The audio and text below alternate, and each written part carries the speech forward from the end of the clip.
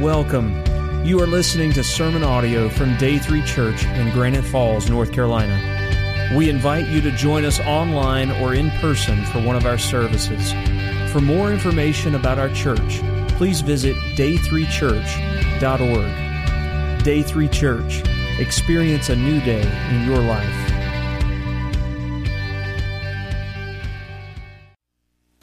In this series that we've called Invasion Outflow, we've really got several goals in mind, but two of those goals have been, one, to kind of prepare to launch our small groups that we call home teams here at Day 3 that are getting ready to launch, and to hopefully get your interest level to where you'll sign up to be in a home team, and also kind of to help you get ready to read through a book called Outflow, because that's what the topics that I've been covering, and I'll kind of say more about that in a second. One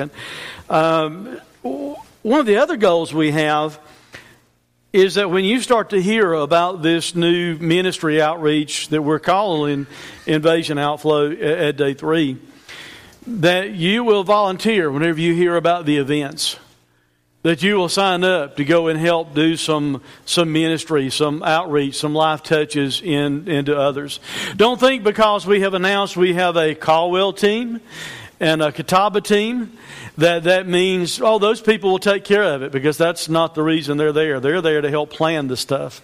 We want everyone to be involved in doing these outreach events as they start. What I have done up to this point in the series, I have taken a daily reading in this devotional book called Outflow. I've taken a daily reading and turned it into a sermon. So for the last 5 weeks, what you would read in a day, I've kind of taken and expanded it out some and created a sermon out of it. That's not really been too difficult. The problem is next week, as you will be reading beyond what we've already talked about, and we only have 4 weeks left in this series. That means next week, instead of me taking one daily reading and turn it into a sermon, it means I'm going to take 5 daily readings and turn it into a sermon. So you need to pray for me, trying to condense that down and kind of figure out how to put it together to begin with. I intentionally slowed things down by taking the last month to focus on 5 Sundays what you will be reading this week, if indeed you sign up for a home team. And I failed to mention this. If it's completely impossible because of your schedule to sign up for one of our home teams, and if you want to read through the book, Outflow, if you'll let us know, we can get you a copy of the book and have it available here. But those of you that are in a small group Bible study, what I have talked about for the last 5 weeks, you will read daily this week. And then when you get together next week, not this week, but next week, you will be discussing in your group the 5 things that I've talked about this week. What happens in your small group this week when you meet, as I mentioned in announcements, you'll get your book, you'll watch a video, have a little bit of fellowship time together. Your leader kind of tell you what's expected and how to read and things to do in the book. As you read your daily readings, you will see that there's, at the end of every day, there's something called getting your feet wet, and there's something called the reflection pool. And at the end of you reading every day, it's just kind of a series of questions or things to provoke your thoughts, for you to reflect upon what you've read that day. At the end of every week, as your small group gets together to discuss what you have read, there's also something at the end of every week's reading that's entitled the Deep End. And the Deep End will be an activity, not just something you study, but it'll be like a hands-on activity that you may do as individuals, depending on what your small group tells you, or you may do as a small group, to where you actually go and do something hands-on to maybe help it sink into your mind and your heart what you have been reading about. What I really feel led to do today is kind of review the highlights of the last 5 weeks, because those of you in your small group are getting ready to read these things this week, and I want it to really, really sink in. And I know some of it's going to be familiar, and you might think, well, I've already heard that. But you know what I've learned over the years? I will hear things, and then I might not hear it fully. And it helps me to kind of have repetition happen in my life to where it starts to sink in a little bit, and I hear it a little bit clearer. So that's what I hope maybe today will do for you.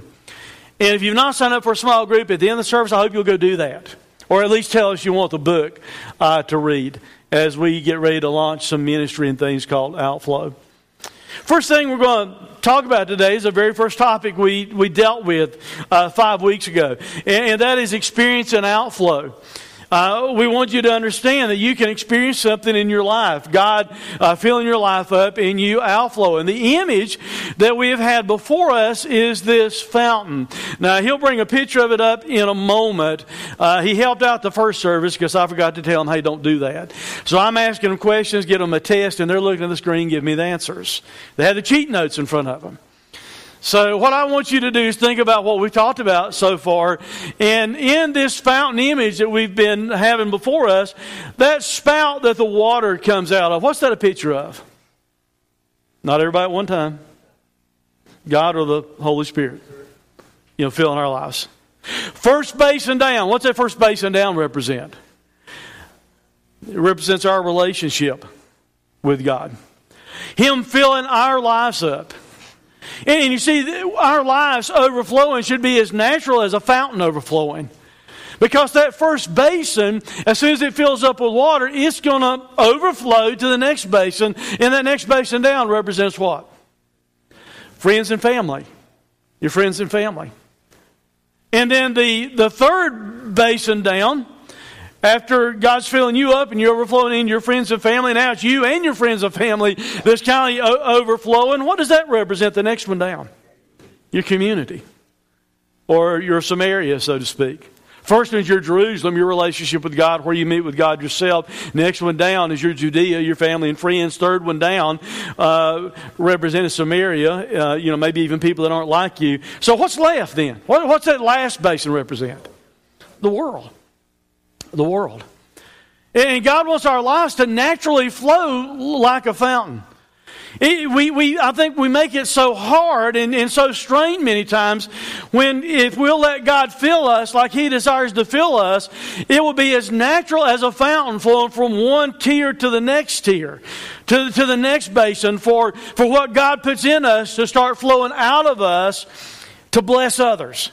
To minister to others and to reach others. That thought goes along with Acts chapter 1 and verse 8. And there, Jesus said, but you'll receive power when the Holy Spirit has come upon you, and you will be my witnesses. Let me stop off for a second because I didn't say a lot about that, maybe anything about it when we were on this Sunday a few weeks ago. But did you notice Jesus said you will be my witnesses? It didn't say you might be. So, in light of that, I want you to think about this. Whether you like it or not, if you're a Christian, you're being a witness for Him. You might not be a good one, but people are watching your life. And you are either a good witness or a mediocre witness or a really good witness, but you are being a witness. He said, you will be my witness in Jerusalem, in all Judea and Samaria, and to the end of the earth. In other words, our lives as Christians are meant to overflow like a spring of eternal life. The eternal life that God's given us is not just to stay inside of us and in our hearts. It's to spring forth from us to others. Jesus was standing talking to the woman at the well that we spent a good bit of time talking about in John chapter 4 in verse 13 and 14. And He said to her, everyone who drinks of this physical, literal well will be thirsty again. But whoever drinks of the water that I will give him will never be thirsty forever. The water that I will give him will become in him a spring of water welling up to eternal life. So what God puts in us doesn't just stay there. It ought to grow and it ought to even overflow into the lives of others. Second thing we talked about in this series is simply this, the fact that your life can overflow. Because I think we're really prone to think sometimes, well, sure, Billy Graham's life can overflow, or this other great Christian's life over here can overflow, but I just don't know about my own. When the reality is God has a goal for each of us as believers that our lives should overflow. It will help us do that if we will, first of all, take on this identity as Christians. If we'll adopt the picture of a fountain as our identity. In other words, when you see yourself, when you think about yourself as a Christian, think about yourself as a fountain. Get that image in your mind that you're a fountain, and that means something is coming into your life, but something's also supposed to go out of your life to bless others. To try and have that mentality there. We read this verse a moment ago in the English Standard Version. Here's the way the Message puts it. Jesus said, everyone who drinks this water will get thirsty again and again. Anyone who drinks the water I give him will never thirst, not ever. The water I give him will be an artesian spring within, gushing fountains of endless life. He wants our lives to overflow. He wants us to drink from Him and allow that to impact our lives, but to overflow and to touch the lives of others. And the first step in doing that is to understand that's what God wants. It's to begin to view your life as a Christian as being a fountain, not a pond that holds everything together, not a vacuum that's sucking everything out of the world just for yourself, but buy into the fact that you as a Christian, you're supposed to be a fountain. And then after you adopt that identity, you need to adapt this pattern into your life, this pattern of activity, and the pattern is filling up and overflowing. Jesus in John 7 said on the last day of the feast, the great day, Jesus stood up and cried out, if anyone thirsts, let him come to me and drink. Now let me stop off for a moment. Just to kind of give you a visual image of that. Jesus has some things He wants us to take in to drink. Maybe view this as a huge glass or something, but here He's got things in His Word that He wants me to drink into my life. He wants me to take this and continually allow Him to fill me, to drink and drink and drink. By the way, that won't happen just on Sunday morning. You need to be daily spending time with God, reading your Bible, praying, spending time with Him, letting Him speak to your life. He wants to be filling you.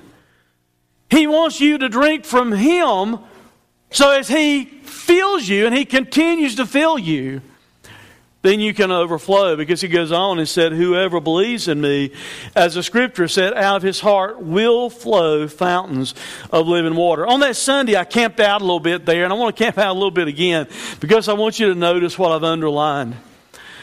Whoever believes in Him. Jesus did not say just the smart people. He didn't say just the really, really gifted people, the especially gifted people. Jesus didn't say the theologically trained people. Jesus simply says, whoever believes in me. So based upon that, if you are a Christian, if you believe in Him, Jesus is saying that out of your heart will flow rivers of living water. He didn't say it might happen. He didn't say a possibility. He didn't say maybe. He says this, if you're a believer, you need to be filling up and outflowing, because that's what His goal is for your life. For you to drink in so you can allow your life to outflow continuously into the lives of others. Third thing we talked about was simply this idea of blessings flowing. The fact that God inflows His blessings into our lives so we can outflow them into the lives of other people. And on that Sunday we talked about concerned words or compassionate actions. Because when you think about blessings and maybe how we try and bless other people, it's one thing to tell somebody, well, God bless you, or are you hungry? I'm going to pray for you. I hope you'll get fed, or if you're cold, I'm really going to pray for you. God bless you. You just go and be warm, because James really speaks to that. He said, if a brother or sister is poorly clothed and lacking in daily food, and one of you says to him, go in peace, be warmed and filled, without doing something, without giving them the things needed for the body, what good is it? In other words, what benefit is our concerned words? Should we give concerned words to people? Certainly we should. But what good is it if we stop there? The Bible literally tells us if we see someone that's got a need and we've got it within our power, within our ability to meet that need, that there's an expectation on our lives from God for us to do what we can to meet that need. Not just speak words of concern, but we need to follow through with compassionate actions to where we are trying to meet the needs of that person. Because the truth of the matter is God has an inflow of blessings that He gives us. That could be proven many times over in the Bible. But in James chapter 1, verse 16 through 17, he said, "Do not be deceived, my beloved brothers. Every good gift and every perfect gift is from above, coming down from the Father of lights, with whom there's no variation or shadow due to change."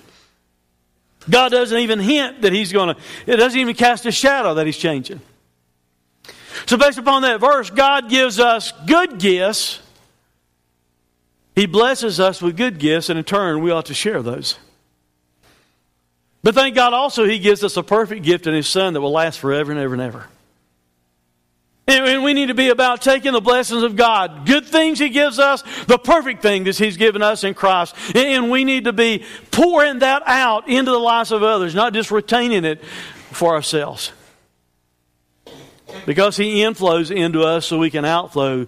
The Christian's outflow of blessings in 1 Peter chapter 3, verse 8 and 9, he says, "Finally, all of you have unity of mind, sympathy, brotherly love, a tender heart, and an humble mind. Do not repay evil for evil or reviling for reviling, but on the contrary, bless.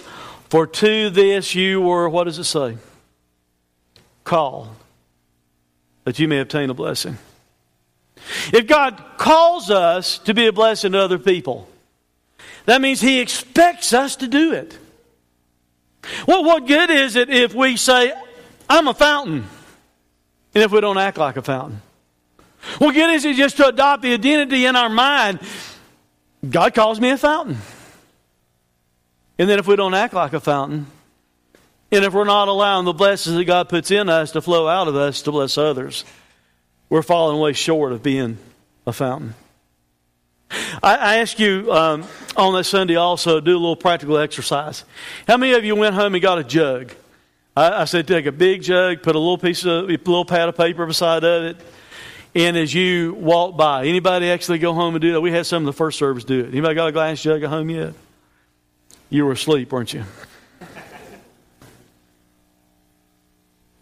Honestly, try and do that for an exercise for a little while. Get you a big jug or a container. It doesn't have to be a jug, but a container. I like the idea of a big glass jar because you actually see it start to fill up. And every time you walk by it, make yourself stop and think, what kind of way has God blessed me? And then write it down, put it in the container, and you'll be amazed how quick it starts to fill up. Every now and then, say it, dump it out, read over all the blessings God has blessed you with, remind yourself of it, and then also remind yourself of this. God gave you that so you can give it to somebody else. God poured into your life so you can outpour into the life of somebody else. And then we talked about this guy called the water thief, which ultimately is referring to Satan. Jesus said in John 10, "The thief comes only to steal and kill and destroy. I came that they may have life and have it abundantly." See, that's the goal of Satan. He wants to come. The purpose of the thief is that he wants to disrupt everything he can in your life. Especially he wants to disrupt the blessings of God. If he can keep the blessings of God out of your life so it's impossible for you to transfer it to somebody else, he will do it. He will try and steal it. He'll try and kill it. He'll try and destroy it from your life. And even if the blessings of God get through to your life, his next goal is to deceive you. Not just to disrupt, but he wants to deceive you into thinking, hey, keep it for yourself. No one else is going to take care of you except you. The thief comes literally on a continuous basis, is the way it's read in the Greek. It's not like Satan gets up one morning and he thinks, I'm going to mess with them today and I'll leave them alone for the next 50 years. It's his all the time goal to do everything he can to steal from your life, to kill the things of God in your life, and to destroy things in your life. He wants to be a thief. He wants to rob you of the water that God wants to pour into you, the blessing that God wants to pour into you to keep you from blessing somebody else. He wants to disrupt it, but like I said a moment ago, he wants to deceive. Jesus said that's who he is. He's a murderer from the beginning. He has nothing to do with the truth because there's no truth in him. In other words, his character is that he's a liar. He speaks out of his own character, for he's a liar and the father of lies. He wants you to believe that your life is all about you. That you need to use all of your resources, all of your talents, all of your time just to make yourself feel good. Just to minister to yourself, just to take care of yourself. And that is the lie that Satan wants to give us, because God's truth is this: I want you to be a fountain. I'm pouring into you so it can flow out of you and bless someone else. That's God's truth that he wants to give us. Because the purpose of Christ was this: while Satan comes to continually steal, kill, and destroy, Jesus said, I came. And the word came is the exact same word. Talking about the thief a moment ago that speaks of Satan. Where it meant that all the time, Satan comes all the time trying to steal, kill, and destroy. Jesus said, I have come that you might have life and have it more abundantly. That's his goal all the time in your life. That's his continual, ongoing goal. And he does it in order that his purpose in our lives might be to bless others. God's purpose in a Christian's life. In 2 Corinthians chapter 1, verse 3 and 5, the Bible says this: Blessed be the God and Father of our Lord Jesus Christ, the Father of mercies and the God of all comfort. Notice the bold part, the underlined part. Who comforts us in all our affliction, so that we may be able to comfort those who are in any affliction with the comfort with which we ourselves are comforted by God. All of us have been comforted by God in some way.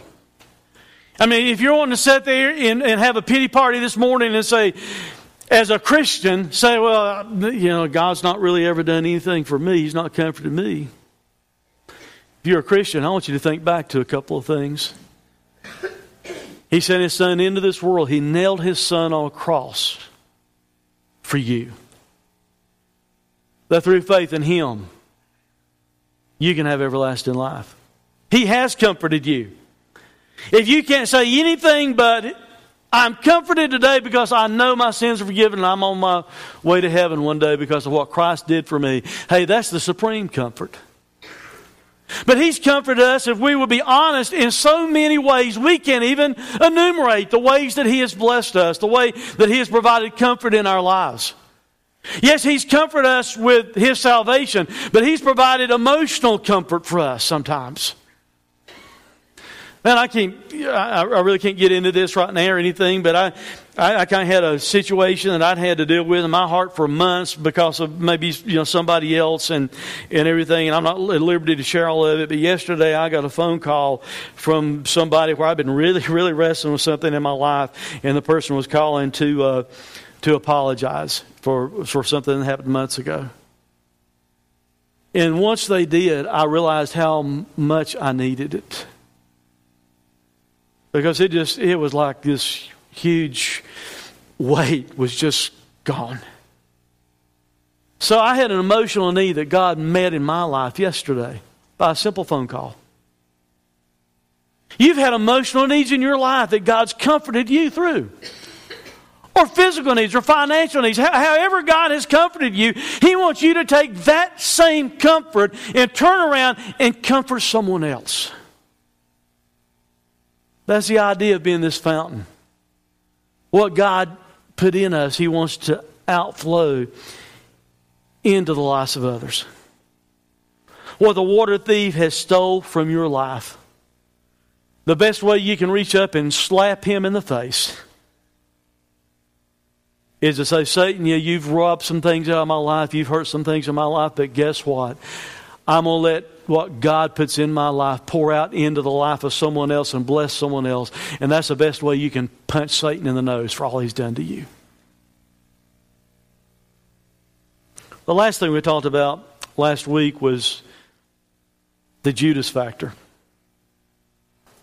And the Judas factor focuses around this regrettable truth that we get our values screwed up. We value stuff that's not really important, and we minimize the important stuff. And the reason that's called the Judas factor is that's exactly what Judas Iscariot did. Man, he kind of like his life was upside down, and the stuff that should have been really important to him, he just kind of forsook, and the stuff that wouldn't last, that's what he gravitated toward and what he grabbed hold of. The Judas factor background is simply this. Judas Iscariot had a very fortunate life because he was a disciple and he walked with the disciples. He walked with Jesus. He heard Jesus. He saw the miracles. He saw all that stuff. Man, what a fortunate life he had. But the Judas factor also involves not just that background to Judas. There's kind of a lowdown I want to give you about the rest of his life. And the lowdown was simply what I said a moment ago. He decided to live his life for himself.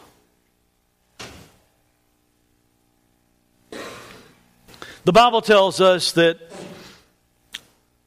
one day when this woman had poured out expensive perfume ointment upon Jesus, then one of the 12, his name was Judas Iscariot, Matthew 26, went to the chief priest and said, "What will you give me if I deliver him over to you?" And they paid him 30 pieces of silver, and from that moment he sought an opportunity to betray him.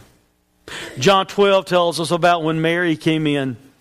Because if you remember what had happened just before that, Mary's brother Lazarus had been raised from the dead, and he's sitting there at the table. And Mary comes in with this extravagant act of worship. But Judas Iscariot, one of the disciples who was about to betray him, said, "Why was this ointment not sold for 300 denarii, about a year's worth of wages, and given to the poor?" He said this not because he cared about the poor, but because he was a thief, and having charge of the money bag, he chose to help himself to what was put into it. Here's the picture of Judas. Here's why his life was upside down. Here's a picture of how messed up his values were. He had the opportunity to follow God in the flesh, to sit at His feet, to walk with Him, to see the miracles and all the ministry. But instead of choosing to value Jesus, God in the flesh, instead, what he decided to do was this. He decided that taking money out of the treasury was more important than following Jesus. He decided that 30 pieces of silver that he could be paid by the chief priest to betray Jesus, to turn him over, was more valuable than following Jesus. Now, I didn't take the time to look and see how much 30 pieces of silver would be worth. Doesn't really matter because whatever the value is still a bad deal. Let's say the 30 pieces of silver would be worth the double stamped gold coin that I talked about earlier. So let's go 30 times 7.6 million. That's a lot of money. What does it matter if you lose your soul? Because you're not taking it with you. Judas chose what would be temporary and what ultimately destroyed his life over what was eternal. And the truth of the matter is, as we think about that Judas factor, there's still a battleground going on for you and I to decide whether we're going to be a fountain or whether we're going to forfeit our life. Judas decided to forfeit his life. Jesus said this. He said to all, "If anyone would come after me, let him deny himself." In other words, don't be like Judas. Don't put yourself first. And instead, you need to take up your cross daily and you need to follow Him. And then Jesus said, "Whoever would save his life will lose it." In other words, whoever is trying to just preserve everything they can for their life, whoever is trying to make their life all about themselves, trying to grab everything this world has to offer, he said, you'll lose it in the end. But whoever loses his life or gives your life away for my sake will save it. For what does it profit a man if he gains the whole world? If he gets everything the world could ever offer, what does it profit him if he gains that? And some translations say loses his soul. The translation I'm reading today, because when you look at the words in the Greek, talks about forfeiting yourself or your life. You not only can lose your soul, if you're not a Christian, if you make your life all about yourself, you can ultimately lose your soul and spend eternity in a place called hell when you die. But even as a Christian, if we're not careful, we can do this. We can forfeit our life. We can waste the opportunity that God has given us in our life to be a fountain and just make our lives all about ourselves.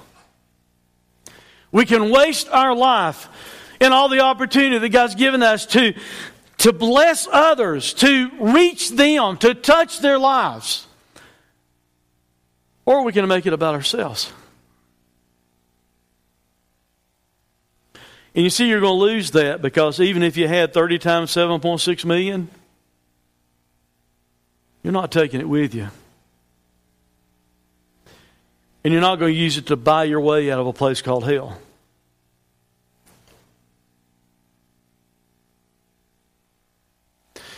The only thing that will last is what we do for Jesus.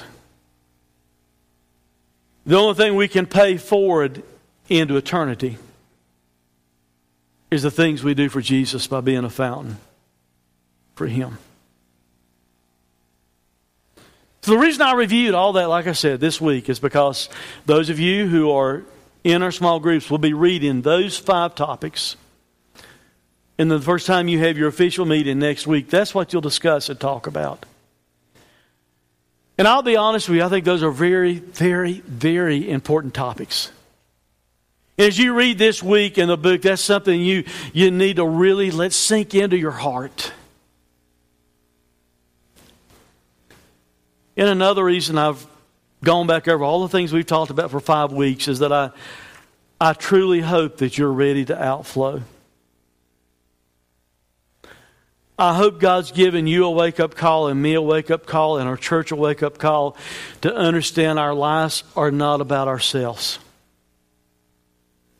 If you're really ready to outflow, one way to start on that journey is to go out there in just a moment and sign up for a small group. Or whatever one fits your schedule. We've got a couple that are meeting on Sunday nights. We've got one on Tuesday night. We've got one that flip-flops Tuesday and Wednesday nights because they're involved in like public service, law enforcement, and things like that. Their schedules change. So they kind of change theirs around as they need to. I teach one on Thursday nights. And if you want to sign up and get started this week, you need to go sign up for those. I'm also going to teach one starting Saturdays on March the 1st, but it's a motorcycle ministry group that I'll be teaching. So if you want to be part of that, just go buy a motorcycle between now and then. And already some guys looking at their wife saying, see there? See? Yeah,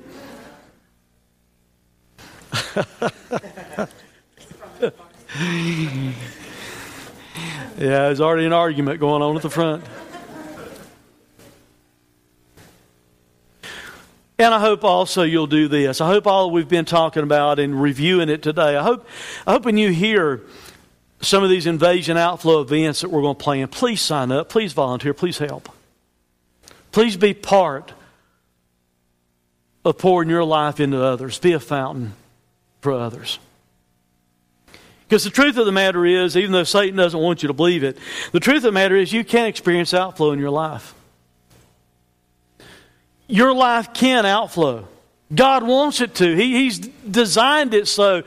You being a believer, He wants to pour into your life so you can pour out to others. Blessings from God flow into your life so you can turn around and flow them out of your life to touch others. We can actually take back what the water thief has robbed.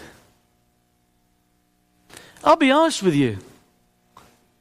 I've allowed him to steal a lot of things out of my life I wished I had not. Will you be honest? Is that true in your life too?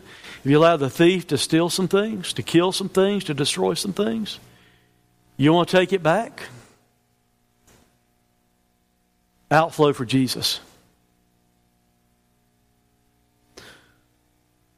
We can avoid the Judas factor if we'll just do this, if we'll follow Jesus instead of that Judas attitude. Jesus poured His life out. That's what we need to do instead of making our lives all about ourselves. We can decide to buy into all of this and ask God to more invade our hearts. And ask God to use us to invade our family and our friends. And ask God to use us to invade our community and to invade our world. God wants to do it. All He wants us to be is empty vessels that He can fill and use to accomplish His goals. Let's pray.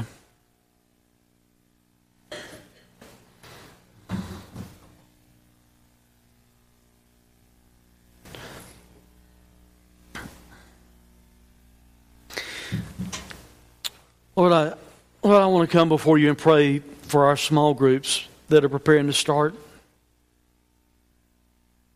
I pray You'll bless that ministry in our church. I pray You'll increase it. I pray during this semester that we can identify new small group leaders so we can multiply our small groups and multiply the impact that You want to make in the lives of others as we try and disciple each other.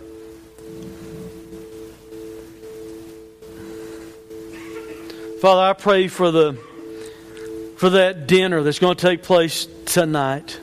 Because that dinner is not just about sweethearts. That dinner is about loving You and loving people in Guatemala. And Father, I pray that after the service is over with, that people will go out and buy enough tickets, they have to go buy extra food. So we can impact lives in a greater way in Guatemala this summer.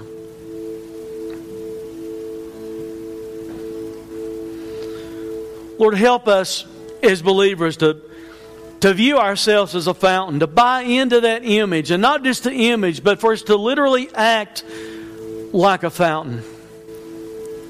And You fill us and help us to outflow into a world and bless others.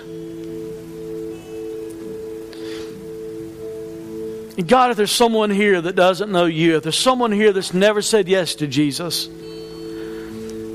Lord, I pray right now You'll give them the faith that they need. That You'll help them to be honest with themselves and honest with You and admit that they've sinned and admit that they can't fix it themselves. And God, give them the faith they need right now to say yes to Jesus and trust Him.